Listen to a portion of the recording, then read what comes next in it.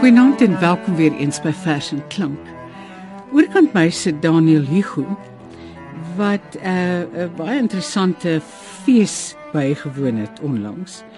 En ek het vir hom gevra om vir ons te kom lees uit van die gedigte wat hy daar aangebied het. Baie welkom, Daniel. Baie dankie, Margo. Jy was in Caledon. Ja, dit was die eerste Caledon Kontryfees. Ja. En deel daarvan was die optrede van 3 skrywers gewees, naamlik Dien van Zyl oor haar kookboeke, Bettina Wijngaard oor haar 2 boeke tot dusver, en ek het dan gedigte gaan voorlees van PJ Philander en ook gesels oor PJ Philander. Hoekom PJ Philander? Want hy is gebore op Caledon in 1921 en hy is seker Caledon se bekendste boerling.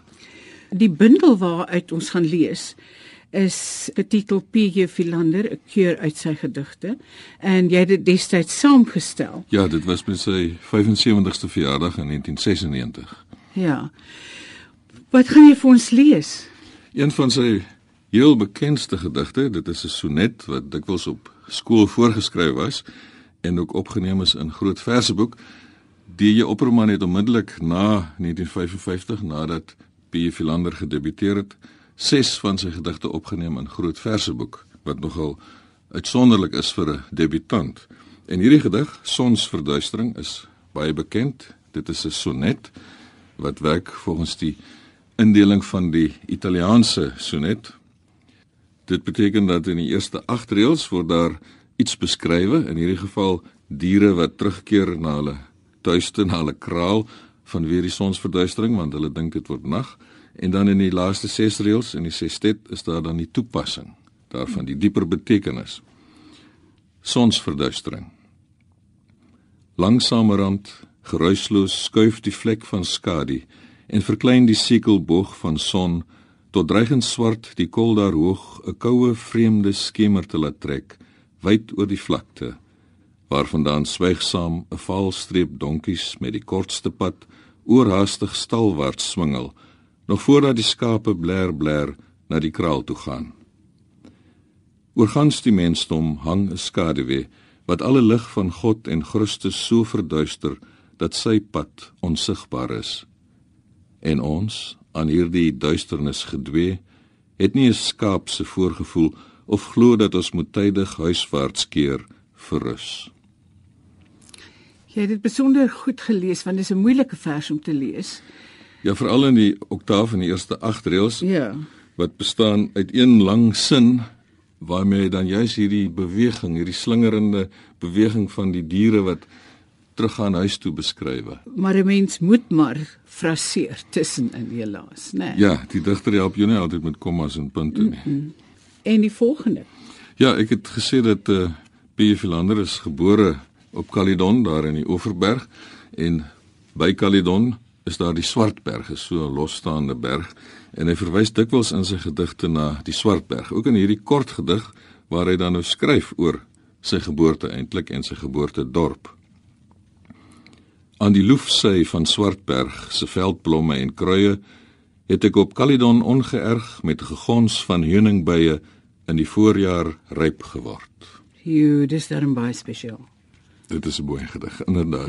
Ja. En die heuningbye is ook belangrik hier, omdat hy dikwels in sy gedigte verwys na heuning, maar heuning dan as iets wat die herinnering oproep aan sy jeug. Ja, miskien kan ek sommer dan nou daardie gedig lees, die herinneringsgedig, en wat dan juis gewek is deur 'n geskenk wat hy ontvang het van 'n fles vol heuning. Geskenk. 'n Fles vol heuning as geskenk met suikerkanne en heide, bergboegeblomme en kruide van Caledon deurdrenk. Met die son in die weste word die veld met al sy kleure skakeringe van ou gebeure in die goue fles. Soet heuning van my kinderjare tap oor my blink sakmes, en wie rokerig smeul 'n vuur om die nes, soos om destydse altare. Dan, met 'n enkele blom se bittersmaak, voel ek weer week, waar die angel steek, voor ek die fles toemaak en bære in die spens, vir die wintermaande se skamele aande, wanneer sterre verskiet met my vurigste wens.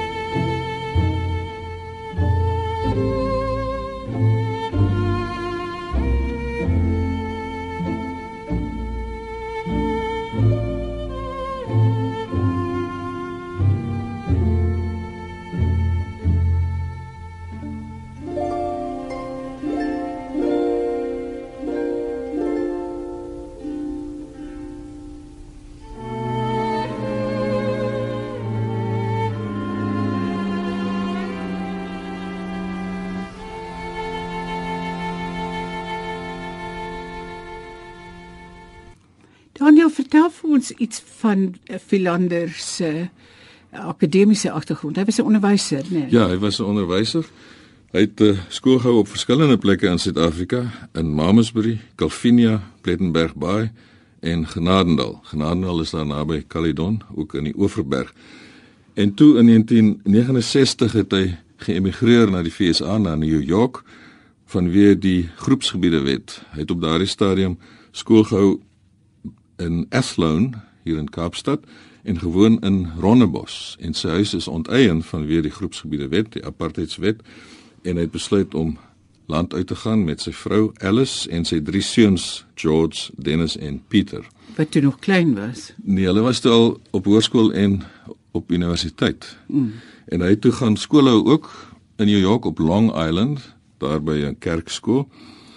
En hy het nooit weer teruggekom na Suid-Afrika. En hy het wel Suid-Afrika besoek, ook met sy skoolkinders 'n paar keer om vir hulle die land te wys. Maar hy is op die ou en dood in die VSA, nie in New York of op Long Island nie, maar in Las Vegas, waar sy seun 'n huisdokter was, of miskien nog sy jongste seun Pieter. En die volgende gedig wat ons gaan luister? Ja, ons is nog steeds daar in die Oeverberg. Dit is die gedig Aand op Genadendal. Dit is ook een van sy baie bekende gedigte, opgeneem in groot verseboek, ook dikwels voorgeskryf op skool en universiteit. Genadendal is die oudste sendingstasie in Suid-Afrika. Dit behoort aan die Morawiese sending, en nog steeds eintlik die hele dorp is 'n kerkseiendom. So dat toe hy daar skool gehou het, kon hy nie eiendom besit op Genadendal nie, want hy was nie 'n Morawier nie, hy was lid van die Engelse kerk, van die Anglikaanse kerk, so hy moes 'n huis koop op Greyton, wat net 5 kilometer vanaf Genadendal geleë is. Aand op Genadendal. Dis stil, die bome is kiets, wat in winderige nagte mekaar raps en piets, net die laaste flou rookies, wat in die lug rondwemel, en die maanskyn, voller in die ope hemel. Ook die sterre skyn helderder in die dalse deel van die hemel, ingewal deur groot koppe en wonderklippe se reusige swart. En ver hang die Suiderkruis, windskeef apart. Ou mense kom van die nagwaak en praat oor enkele lanterns hier en daar nog op straat, wat swik met elke swaai in die stolpe. Ja, klein is die liggies en onbehoppe. Deur die donker dal, uit Paviaanskloof hier, vloei die stroom na die eeuoue sonder einde rivier, terwyl wonderklippe teen die noordewind waak en die vuurvliegies een uitgedoof raak. Sjoe, sy klankrykheid is vir my nogal. Ja, hy is 'n baie goeie rymer. Hy gebruik ook dikwels baie interessante rymwoorde, soos in die eerste strofe al kiets en piets. Piets, ja. En ook verder aan in die derde strofe stolpe en onbehoppe. Die stolpe is die glas omhulsel van die lanterns, wat dan beskryf word as klein liggies wat onbehoppe swaai.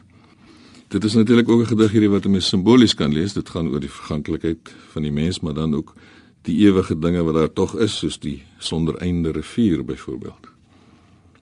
Was hy 'n polities aktiewe mens gewees? Hy was nie polities aktief in sy lewe, sover ek weet nie. Ek bedoel in sy optrede as onderwyser of so nie. Maar hy het wel polities betrokke gedigte geskryf, inderdaad. En daar is heel wat van hulle. Hulle is nou deesdae natuurlik gedateer, omdat dit alles gaan oor sake van voor 1990 in Suid-Afrika. Die feit dat hy geëmigreer het, was natuurlik 'n politieke daad geweest, ja. Maar dit was 'n stil objeksie geweest, as ek dit sê. Ja, wel, dit het natuurlik 'n groot ophef verwek hier in Suid-Afrika, inderdaad, want hy was 'n baie bekende figuur in die Afrikaanse letterkundige wêreld geweest, ongetwyfeld, ja. Gelukkig het hy voortgegaan om gedigte te skryf, en eintlik het die grootste deel van sy oeuvre ontstaan in New York, in Afrikaans. Het hy ooit in Engels gedig? Nee, sover ek weet nie. Net in Afrikaans gedigte geskryf. Hy het ook 'n kortverhaalbundel geskryf, Hoefyster vir die hart, en ook 'n roman, eintlik 'n soort autobiografiese roman wat afspeel op Calvinia, waar hy skool gehou het, met die titel Rubini. Rubini is natuurlik die berg daar by Calvinia. Een van PJ Philander se baie bekende gedigte en ook een van sy ontroerendste gedigte is Haar uitvaart. Dit gaan oor die dood van sy dogtertjie. Hy het behalwe die 3 seuns ook 'n dogter gehad wat baie jonk dood is. Dit was in die tyd toe hy skool gehou het op Genadendal en gewoon het op Greyton. Haar uitvaart. Al oor my dak het hul gemaal, die voeltjies het vir haar kom haal. Half toegevoue vuisies klein het eilings na die doodsgordyn gegryp en dan weer moeg verslap. Die sweet het langs haar slapies afgetap. Haar oogies sien ek duidelik nog. Hulle het vir my gesmeek om tog te help, die pyn te stil, maar ek was magteloos teen sy wil. En halfweg na die hospitaal het asemloos die dood ons ingehaal. Greyton het daardie tyd, dit is dan nou seker in die laat 40er jare, vroeg 50er jare, nie 'n hospitaal gehad nie, het nog steeds nie, so hulle moes met die kind na Caledon gaan waar die naaste hospitaal was, maar was toe te laat. PJ Philander het, terwyl hy in New York was, baie gedigte geskryf oor die winter, waarin sneeu en ys figureer, en dan ook die kaggel. Die digter sit dikwels voor die kaggel met die koue wêreld rondom hom, hy sit daar by sy klein vuurtjie en word eintlik bedreig deur die groot koue wat hom en die hele mensdom eintlik dan omring. En hierdie tema kom al reeds in sy eerste bundel, Uurglas van 1955 voor, in die gedig Winteraand. Vroeë aand, en my deurtjie reeds gesluit. Die kaggeltjie knetter met ou droë hout, terwyl die onweer buite, swart en koud, kapoksnippers waai teen die vensterruit. En vereenselwig met die vuur, vir ure stil, het ek die bloedrooi kole diep aanskou, tot in die dik laag kapok teen die ruit opgebou, die lewende vlamme tot 'n flikkering vervlou. Is ek net deur broos glas geskei van die donker doodskoue, brand my vuurtjie reeds in sy rookwolk se voue, laar en dowwer tot houtskool en as. Die kersevet sien ek smelt en druip tot 'n klein sampioen op die blakerpyp. En raaf swart op die plakpapier, die skadu-mimiek van myself, die kers en die dooie vuur. Daniel, dis tog vir my asof die rym hom soms bietjie in die wiele ry. Dit gebeur as mense in Afrikaans konsekwent rym soos wat Philander gedoen het. Afrikaans is 'n baie moeilike taal om te rym. Ons het 'n klein woordeskat en daar's allerlei ander grammatiese dinge wat dit ook moeilik maak. Hy is aan die een kant 'n baie vernuftige rymer, maar aan die ander kant trap hy in die slaggate waarin ons almal maar trap, ja. Tot sover het ek gedigte gelees wat PJ Philander in New York geskryf het. Dit was na 1969 toe hy daarheen geëmigreer het vanuit Kaapstad.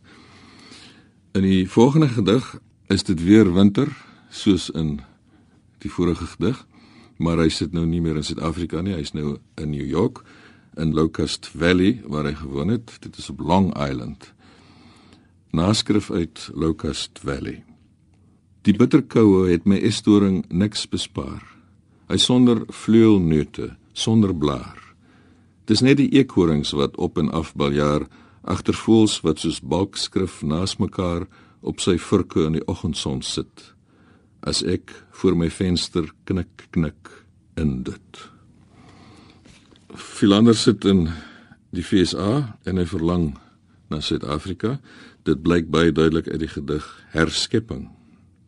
As die sneeu op ons voordeur trap, soggens gekussing lê, is dit jy wat die aanbrandsels van ons roosterbrood afkrap, en smiddags spiet my vroulik die Kaapse vlakte, rooi krans bebos, vir ons veraanskoulik met groenboontjie bredie en kerrykos. Die hele gedig is een sin. Die hele gedig is een sin. Die jy, oor wie dit hier gaan, is natuurlik sy vrou Alice, wat vir hulle dan Kaapse kos maak daar in New York. En dit is baie interessant, die woordspel eintlik hier, sy doen dit Piet my vroulik. Sy doen dit vrolik, soos die voël, die Piet my vrou, maar sy is ook letterlik Piet se vrou natuurlik, Piet Philander se vrou. Se vrou. En dan sien ons ook hier hoe vernuftig hy kan rym. Hy laat Piet my vroulik rym met veraanskoulik. En dan 'n gedig oor sy moeder wat begrawe is op Caledon. Die gedig gaan dan eintlik oor haar graf. Grafsteen op Caledon. Langs haar bed was altyd 'n kraf vol water uit die warm bron. Nou aan die koppenend van haar graf kyk 'n engel ijskoud uit die hoogte af. Haar hande onder die serk lê doodstil sonder hekelwerk.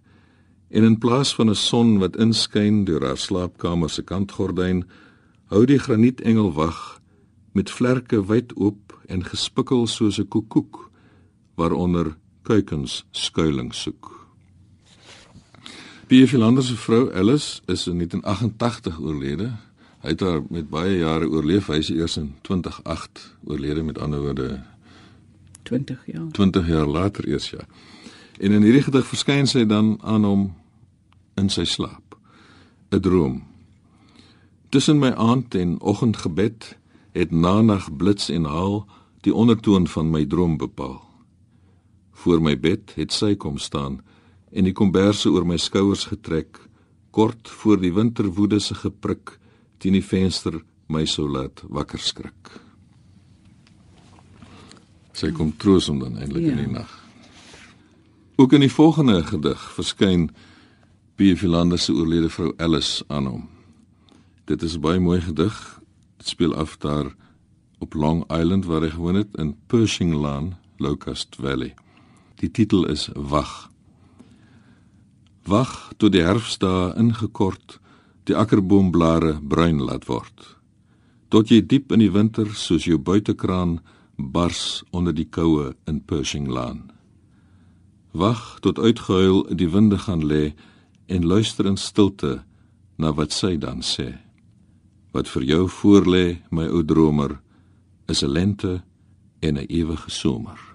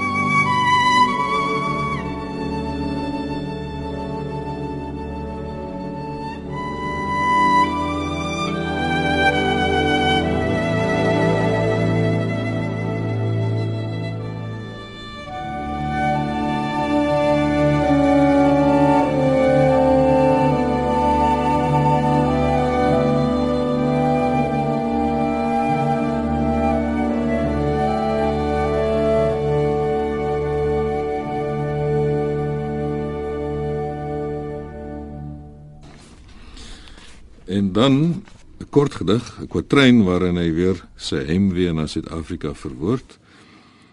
Heimwee. Die winde huil rondom my huis. Al wat vermis word, is die Suiderkruis, bo Swartberg, Grootkop, Outeniek was, waar daar altyd brandhout vir my kaggel was. In die kwatryn verwys hy na 3 berge. Swartberg is die een by Caledon, Grootkop is by Genadendal en die Outeniek was is by Plettenberg Baai. Al 3 plekke waar hy gewoon het. Ja. En dan, ten slotte, 'n gedig wat nêrens gepubliseer is nie, maar wat ek opgespoor het in die argief van die SAIK, in die radioargief. Daar is 'n keer 'n onderhoud gevoer met Philander en hy het 'n paar gedigte gelees uit 'n bundel wat nooit verskyn het nie. Hy het ook die titel van die bundel gegee, naamlik Antipodes. En hierdie een was beslis die mooiste een van die 3 of 4 gedigte wat hy gelees het. Dit is ook 'n verlang gedig, 'n verlang vers. Lente in die vreemde. Die eerste bloeisels, almal ontvou sonder die roepstem van Piet my vrou. Die drade is morgens blink en kaal, verniet word hier gesoek na Jan Fiskaal. En as die daarraad deur sparbome loer, wag ek te vergeefs op tortels wat moet koer. Die kleure van die Kaapkanarie, die loerie, kokkewiet, lank gelede het ek die in die reënboog sien verskiet. Dis algaar vreemde voëls wat toesak op die poel. Miskien is dit vir die swals hier nog te koel. Ook troos ek my daaraan, die rooibors kaffervink het dalkies net vergeet om te kom water drink.